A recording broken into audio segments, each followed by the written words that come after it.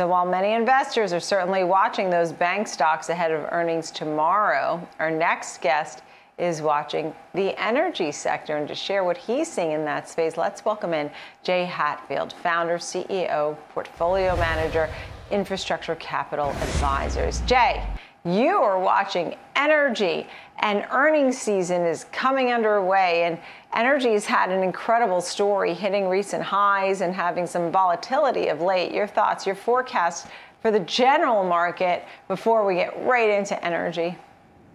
Thanks for having me on, Nicole, again. We think that the outlook for the market in the very short run is strong for the reason that you and Scott were discussing, which is strong earnings. What we are nervous about is the overhang of a potential Fed tightening.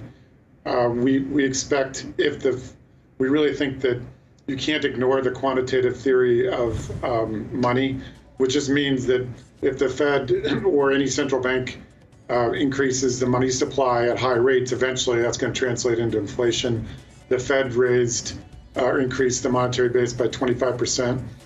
So we are nervous about that. We're also nervous just about the seasonality of the fall. But having said that, the punch bowl is still there. We're going into earnings, and that's the way the market's kind of trading. We're not predicting necessarily tomorrow that CPI is going to be surprise the upside. Is more a long-term call, but of course we're nervous about that. So we view the stock market as being murky for the first time really since the Fed intervened in March of last year. I understand. Yeah, and there's been a lot of talk, right, that the Fed could raise rates now next year rather than in 2023.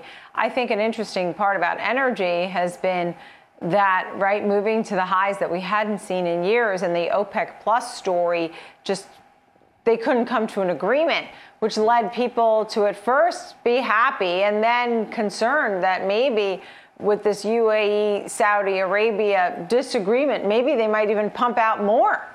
If they're not willing to agree to a certain amount, then they might just say, hey, you know what, we're going to do exactly what we want. And that may be pumping out more, and that could really throw a monkey wrench in. No, that is a huge overhang on the market.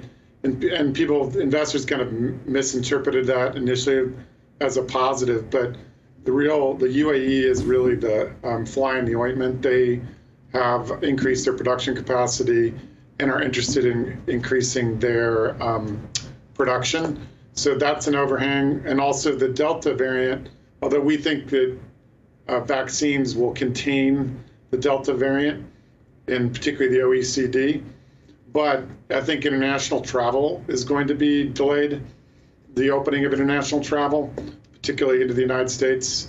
So that's also a negative. And then finally, we just had a big move. We were predicting, I think last time we were on your show, $70 to $80 oil, and we're still predicting that, but of course we're in the middle of that range. And so it's called the elasticity of demand and supply. So at higher prices, there will be some conservation and there will be some incremental supply. We don't think a lot from the US, but there'll be some. So all those really argue for more range-bound oil market than exploding to 100. Understood. Yeah, I understand what you're saying, and you made a great point with what we're seeing with the Delta variant and the risk that we're seeing to global travel, and that's something that the airlines need desperately, but it's just not here yet. That being said, as we look at the overall investment picture, you said given the murky, you used the word murky, which I like, murky outlook for equities and bonds, we favor preferred stock. Tell us a little bit about, and would it be in the energy sector or somewhere else? Tell us how, as a pro, what you would advise given this current economic picture and market picture. Well, I would urge all investors to research the preferred stock market. What happens usually every decade is there's a crash. A lot of retail investors and others will sell all of their securities. They drag down preferreds. They've mostly come back, but they're still a little bit below their fair value, not just in the pipeline sector, but in REITs and financials and really all the issuers of preferreds. But what we like about it, but for those kind of crash periods, preferreds have lower volatility than the overall market. And if you select them carefully, they can have quite attractive yields. And we don't think they're overvalued. Like, for instance, high yield bonds are arguably overvalued. And yet the issuers are good, strong companies that you would know if you reviewed a list of preferreds. They're public companies, they care about their credits. Senior to common, which gives you protection from a cash flow perspective. And we believe, no guarantees, but we believe that they're lower volatility now that the pandemic is behind us.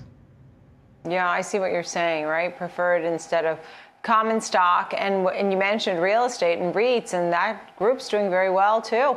That's at a new high, the real estate market, right? The REITs and the tech and healthcare. We've had a great market. It's been climbing. Jay Hatfield, great to chat with you. Thank you. Founder, CEO, Portfolio Manager, Infrastructure Capital Advisors. Thank you, Jay.